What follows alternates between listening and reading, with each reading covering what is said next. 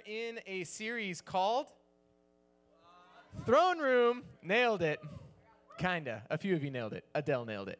The main point of this series is that through what Christ has accomplished, through his life, his death, his resurrection, we have access to the power and the presence of God. Hebrews 4:16 says, "Let us approach God's throne of grace with confidence, so that we may receive mercy and find grace to help us in our time of need." And we've been talking about specifically in this series, that's awesome that we have access to God, to his power and his presence, but how do we do that? How do we actually, in our everyday lives, live with God's presence and power? And the answer is through the spiritual disciplines, especially Bible reading and prayer. The past couple weeks, we've been talking about Bible reading. Tonight, we're talking about prayer. Amen? Amen. Fun fact, when you go to college and you are going to a class, sometimes the professor runs late. I know. How could they? But here's the thing. If the professor is 15 or more minutes late, class is canceled. And you get to go. And it's pretty great until you think about, like, wait, I paid for that class. And so there's this one time I was in college, and I walked up to the classroom, and I noticed there were a few people standing outside the door. I was like, oh, okay, professor must not be here yet. And so we waited until there was like our whole class was waiting outside the door, and we're all just kind of like checking the time, right? 5 minutes down, 10 minutes down. Like, come on, stay away, right? And then it's like 14 minutes, like we're almost there, right? At 14 minutes, the door opens from the inside, and our professor peeks out. He's like, "Are you guys coming in?" And we were just like, yeah. And he's like, "Did no one even knock? Did no one even try to come in?" Right? And it turns out that the first person who got there just showed up and then just like took out their phone and didn't even try the door handle. Like it wasn't locked or anything. They just walked up and just started looking at their phone. And then the next person saw them and like, surely they tried to open the door, right? But they were wrong. And so everyone, like the sheep that we were, just kind of stood there. And no one even tried to open the door. There was a professor inside ready to teach us a great lesson. It was probably about math, so, you know. It was great. I love math. I was a math major, right? Yeah, go math. But here's the thing. Listen. There was an opportunity. We had full access to that classroom, but we didn't even knock. We had full access to a professor, to a teacher, but we didn't even try to open the door, right? In 678, the reality is, for many of us, we've been saved by Jesus, and we have full access to his presence, to his power, but we don't even knock. We don't even try the door, right? We don't even spend any time in prayer, accessing that presence and that power. And so tonight we're going to talk about prayer, specifically outward-focused prayer, praying for other people, praying that God would move in our world, right? Some people call it intercessory prayer. And I want to encourage you guys that if we take this seriously, everything in your life will change. Everything in your life will change because you will actually live with the power of God in your life. Does that make sense? Let's pray about it, and God's going to speak to us tonight. So God, thank you that you're here with us. Thank you that when we come to your word, you are in your word, and you speak to us through it. We are always coming to an encounter with you when we come to your word. And so God, I pray that you would speak to every single person in this room, that we'd be encouraged, and you would make us people of prayer. In Jesus' name, amen. Amen. And so, like I said, some people call this intercessory prayer. Say intercessory. When you go home, your parents are like, "What'd you talk about at church?" You're like, "Oh, intercessory prayer." Right? And they'll be like, "Ooh," and that'll be awesome, right? Everyone wants the ooh. That's a win, right? And so just to break this down a little bit so we can understand it a little bit more. Intercede, that's the verb, right? If someone's an intercessor, what they do is they intercede, okay? And so inter means between, and seed means go. So what does intercede mean? Wow, that was quick. That was quick. Well done. Right? And so someone who's an intercessor is there's a person over here and there's a person over here, and they're the person that goes between the people. Does that make sense? And so there's like a gap between two different people. An intercessor is someone who stands in the gap, right? And passes something from one person to the other, right? And so it's kind of like when you get your friend to ask your crush who they like. That's an intercessor, right? Because there's no way in the world you could ask your crush that, right? So you need an intercessor to go between. Does that make more sense now? The boys are like, huh? Right. Right. And so let me give one more example. One more example, right? I have a Starbucks gift card. It's real. And I need a volunteer. Okay. Not only was it the first hand that I saw, the first two hands that I saw, Levi. Levi, come on up. It's not because he has my name, although that didn't hurt. Just so you guys know, my name is Levi. This is Handsome Levi, right? So, Handsome Levi, here's a Starbucks gift card, $10. Now, here's the thing. You are my intercessor. And so I'm giving you that gift card so that you can give it to someone else. Because I want to give this gift card to 678. And so, yeah, you could choose anyone. You're an intercessor. I have a gift that I want to give 678, and you're my intercessor. And so, yeah. Eeny, meeny, miny, mo. A very refined way of choosing. Let's see what the intercessor does. Intercessor at work. Oh, he's still discerning. Okay. Oh, Blake. Well done. And so, Blake, stay standing for a second. Really, I wanted to give something to Blake, right? I wanted to give something to 678, but I wanted to do it through an intercessor. Does that make sense? INTERCESSORY.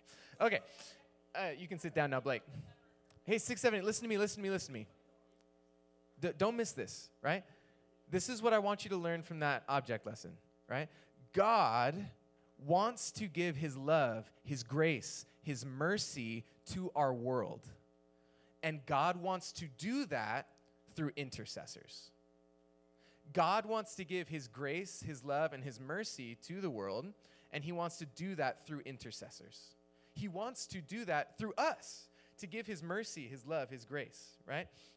And so, one intercessory prayer is we're actually being an intercessor on behalf of other people and God, right? There's this gap between people and God is inviting us to stand in the gap through service and through prayer so that we can be sort of like a channel, right? And God's love and grace and mercy can flow through us, right? And, I've seen sometimes people want prayer to feel very doable. They want prayer to feel very accessible, and they're like, oh, prayer's just talking to God, right? And in one sense, it's true. Prayer is talking to God, but it's a lot more than that. And if you're taking notes, I want to encourage you, write this down. Prayer is not only talking to God, it's also partnering with him. Prayer is not only talking to God, it's also partnering with him. It's understanding that God wants to send goodness and love and peace and joy to this world, and he wants to do it through us. We're partnering with God through prayer when we pray for that. Hey, ladies in the back, would you guys focus up for me? Thank you very much. Hey, no, none of that. We're focused, right? And so here's the question. If God is sovereign, that means if God is in control, then why does this need to happen, right? Maybe you're asking this question like I am. Like, if God's in control, why isn't God just like zap goodness to someone else? Like, why does he decide to go through us, to go through intercessors, right? And really, what we discover when we read the Bible is God has chosen to work through humans. I dare you, just in your mind, not out loud, try to think of a single Bible story where God acts, and it's not through a person doing something or a person praying. Try to think of an example. No. See, you're like, no, right? And here's the thing. God, it's how God works. From the very beginning, God created man and woman. What does he do then? He gives them a mission. He gives them a job. He says to rule the world, right? To represent who God is to the world. God created the world. He was the creator king, but he wanted to rule the world through humans. From the very beginning, that has been God's plan. God works on earth through humans, right? And I used to think, I was like, except Jesus, right? Like Jesus, finally we got to a point where God's like, okay, forget it. I'm going to come and do it myself, right? Like, fine, I'll get them myself, right? But actually, if you stop and think about it, the incarnation, God was so committed to working on earth through humans that he became one. God is so committed to working on earth through humans that he became one. And 678, that hasn't changed. God is still committed to working on earth through humans, and God wants to work on earth through you and through your prayers. And so I want to read a couple stories from the Bible of how this has happened. And so I want to tell a story of Moses interceding with God. Now, super quick summary of biblical redemption history to this point, right? So people sin and the world goes bad, right? And then God's like, I'm going to save the world, and I'm going to do it through a family. And he chooses a guy named Abraham. It's the family of Abraham, so it's the Abraham, right? And so he chooses the Abraham, and the Abraham, all of a sudden there's a famine. And so they go to Egypt, and they're like, hey, Egypt's great. And then all of a sudden they're like, Uno reverse card. And it goes terrible. And suddenly all the Israelites are enslaved by Egypt, right? And then all the people are like, God, deliver us. And God's like, yes, I will deliver you, right? And he raises up Moses, this guy. And Moses has this like stick. And he like, God's like, raise your stick. And he does that. And then it's like, plagues, right? And then so he brings all the Israel out of Egypt. And they get to this desert, right? And they get to this one mountain in the desert. And now God has said, okay, I've gotten my people out of Egypt. Now it's time to get Egypt out of my people, right? And so at this mountain, God is teaching Israel what it means to be the people of God, right? And so he's giving them ways to live. He says, if you're going to be my people, we live this way. What it means to be God's people. And we call that the 10 Commandments and the law, right? And so Israel's like, yes, we want to live this way. We want to be God's people, Yahweh. That's the divine name of God. We want to be Yahweh's people, right? And they commit to it. They make a covenant with Yahweh, right? And then Moses goes just for a couple days away, and when he comes back down, guess what Israel's doing? They literally made an idol and were worshiping that instead of God, right after promising that they would worship Yahweh, right? And so all of a sudden, now God has promised that through this family, he's going to save the world. But now this family has done something that's worthy of death. Do you see the promises of God are now in conflict with the character of God, the justice, the perfect righteousness of God, right? And so what's going to happen? What happens is the story I'm about to read. Exodus 32. God is speaking. He says, I have seen these people, the Lord said to Moses, and they are a stiff-necked people. That's New International Version for they're the worst, right? Now, this is God speaking to Moses. He says, now leave me alone so that my anger may burn against them and that I may destroy them. Then I will make you, Moses, into a great nation. But Moses sought the favor of the Lord his God. Lord, he said, why should your anger burn against your people, whom you brought out of Egypt with great power and a mighty hand? Why should the Egyptians say, it was with evil intent that God brought them out, to kill them in the mountains and wipe them off the face of the earth? No, turn from your fierce anger, God. Relent and do not bring disaster on your people. Remember your servants Abraham, Isaac, and Israel, to whom you swore by your own self, I will make your descendants as numerous as the stars in the sky, and I will give your descendants all this land I promised them, and it will be their inheritance forever. Then the Lord relented and did not bring on his people the disaster he had threatened. Do you guys see that? God literally says, Moses, get out of my way so I can destroy these people, which is what they deserve. And Moses stands in the gap. There's a breach between God and his people, and Moses stands in and he prays. And he says, God, remember your promises. Don't do this, right? And of course, God would have been completely just in doing that. But Moses prayed and asked him to stop, and God did something different. 6, 7, 8. You see, by God telling Moses what he was about to do, he was inviting Moses into the conversation. He was making his divine will vulnerable to Moses' challenge. You see, human intercession is not this irritating, sometimes successful, into God's predetermined blueprints for history. No, human intercession, people asking God to do something different, is part of the way that God's sovereignty is played out, right? And it's a mystery we can't fully understand. But prayer is an integral part of the way God's sovereignty is played out. And we see lots of other intercessors. We actually don't see that. Those don't exist. But we see a lot of other intercessors in Scripture, like Elijah and Daniel. But let's read one story really quick where someone doesn't intercede. Ezekiel 22, 30 through 31. God is speaking. He says, I looked for someone among them who would build up the wall and stand before me in the gap. Stand in the gap, right? On behalf of the land, so that I wouldn't have to destroy it. But I found no one. So I will pour out my wrath on them and consume them with my fiery anger, bringing down on their own heads, all that they have done, declares the sovereign Lord. You see, God's justice demanded judgment, but his character wanted mercy. He says, I was looking for someone that would pray so that I wouldn't have to bring my judgment, but I couldn't find anyone. God was willing, God was ready, God was wanting to change his plan. If he could find someone that would stand in the gap and pray and intercede, but he couldn't find anyone, so judgment came instead. 6, 7, 8, what you got to see is Jesus was the ultimate intercessor, right? He came from God. He became human so that he could intercede on behalf of humans to God, right? And he was in perfect partnership with God, releasing heaven everywhere he went. And Jesus said this to his disciples one time.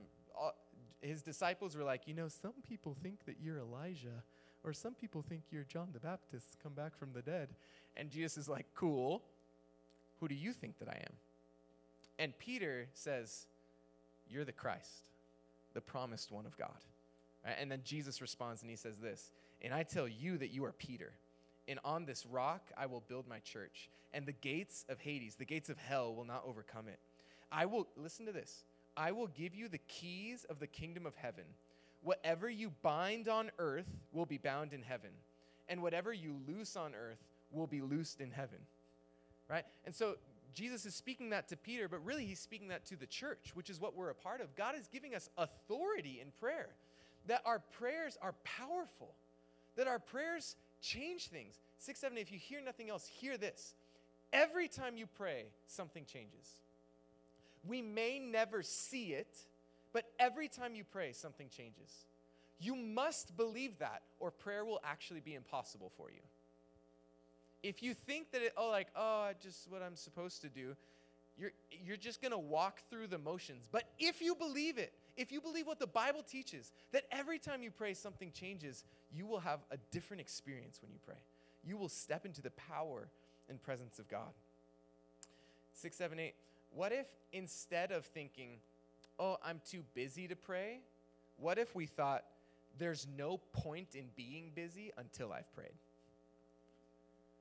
6, 7, 8, prayer, it's the most important thing you can do, right? Like, don't get me wrong. I think you're cool. but you're not strong enough. You don't have enough power to accomplish what needs to happen in life. But God does.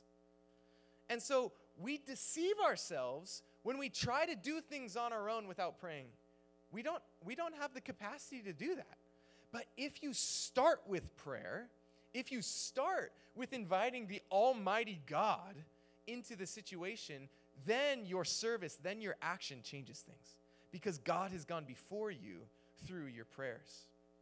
And so I want to encourage you guys, just really quick, how do I do intercessory prayer? I just want to give you 4 steps. They're not on the screen. Just listen to them, and if you're writing notes, you can write them down. Number 1, confess your sin. If we have hidden sin in our hearts, it can hinder our prayers. And so first step is to confess your sin to God and to other people. If you're in life group, we read about that in James chapter 5.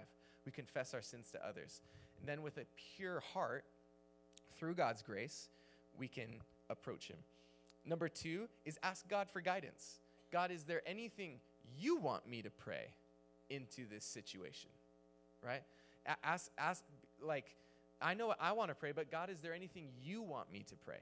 Right? So first, confess your sin. 2, ask for guidance. 3, pray for God to move. Request things of God.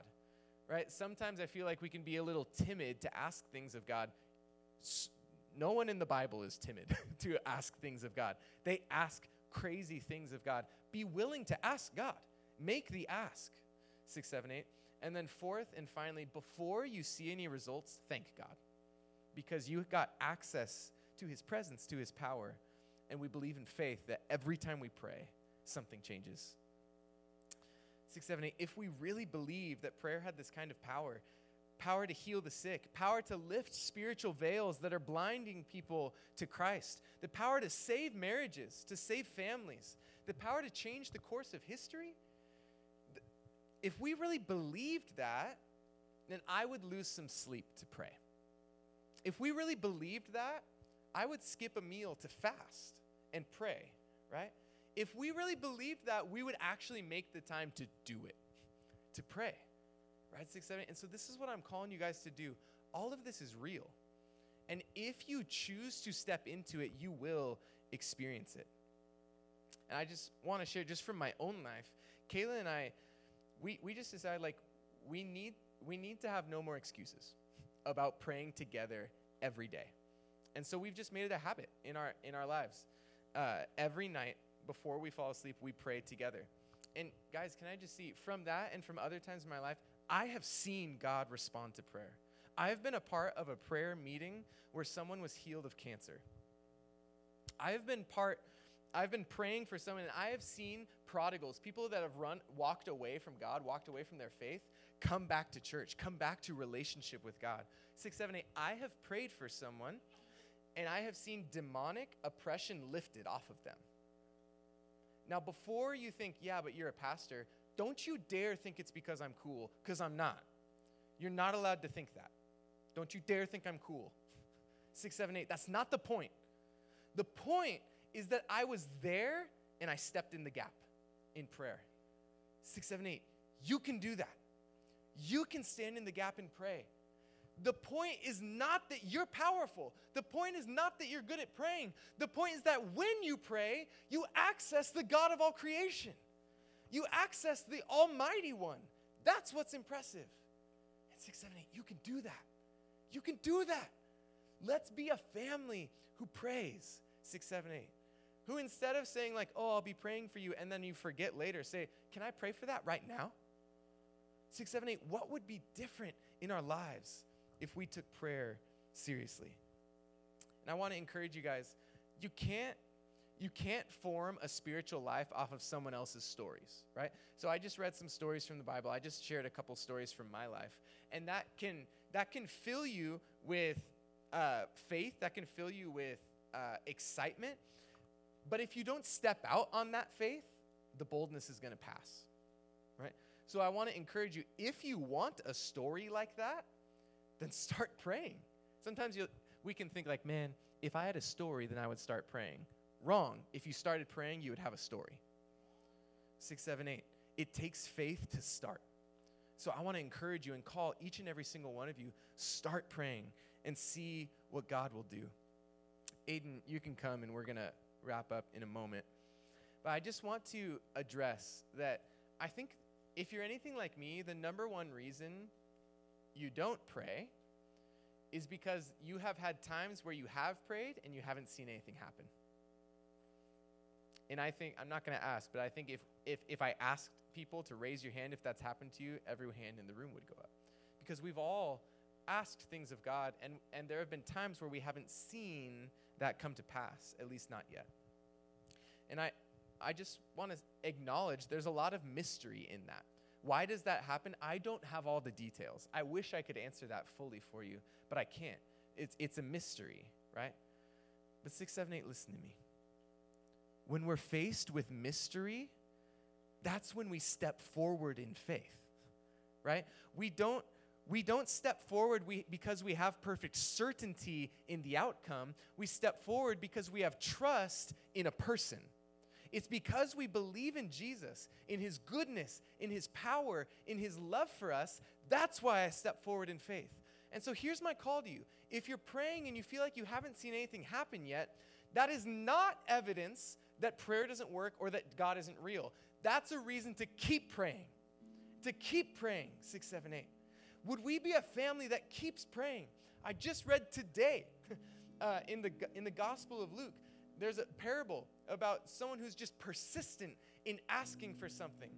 And it says, if even a sinner like that would acknowledge, then God, who's so much more gracious and so much more loving, God will answer our prayers, 6, 7, 8. And he may not always answer them in the way that we want or in the timetable that we're imagining, but our God is a good Father who loves us, who hears us, who wants what's best for us, 6, 7, 8. And so I don't know what will happen if I pray, but I do know what will happen if I don't. Nothing. And so 6, 7, 8, we might as well pray. We might as well step out in faith and see what God will do.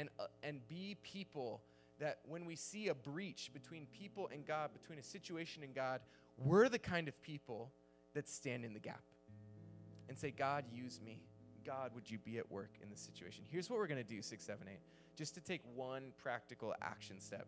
Under all your chairs, there's a little slip of paper. And these are little papers that we use to write prayer requests on the prayer wall. So grab it and then give me your attention again. Here's what we're going to do. Is I want everyone to use that and write down one prayer request. Okay? And so I want you to specifically be praying for God to move in your life, in the life of a friend or a family member or at your school, something like that, right? Just some examples of like things that I'm praying for right now. I'm praying for friends and family that are in the hospital, that they'd be healed.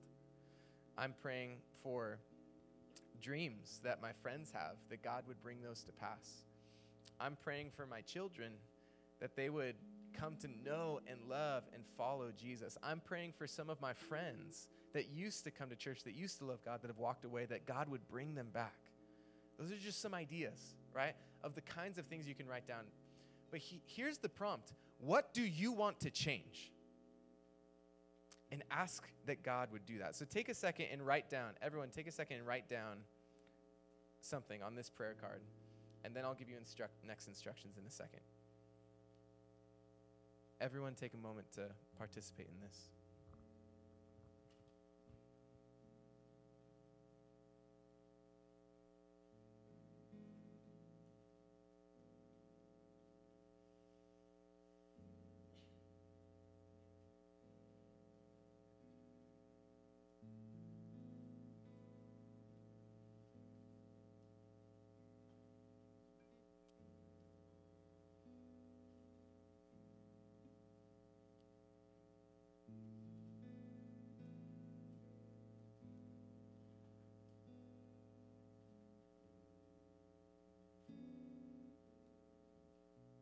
Take another 30 seconds or so to write down a request, a prayer request.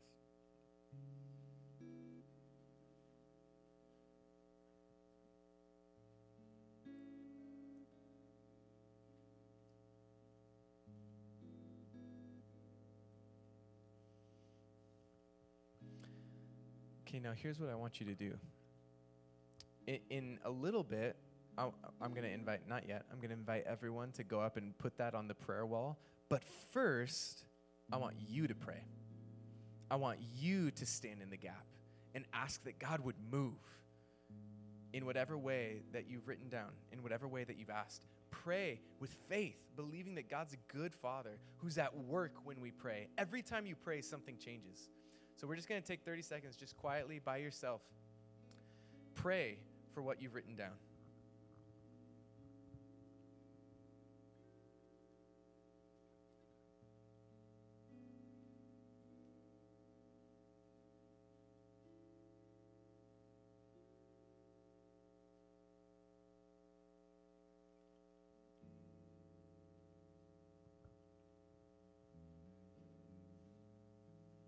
Jesus, we lift up all of these requests by your name, Lord Jesus. God, would you be at work? Would you move? Would you use us as intercessors? And would you bring heaven to earth, God? Would you bring your love, your grace, your mercy, your justice, your peace that only you can bring in every single one of these situations, God? We pray you would be at work. In Jesus' name, amen.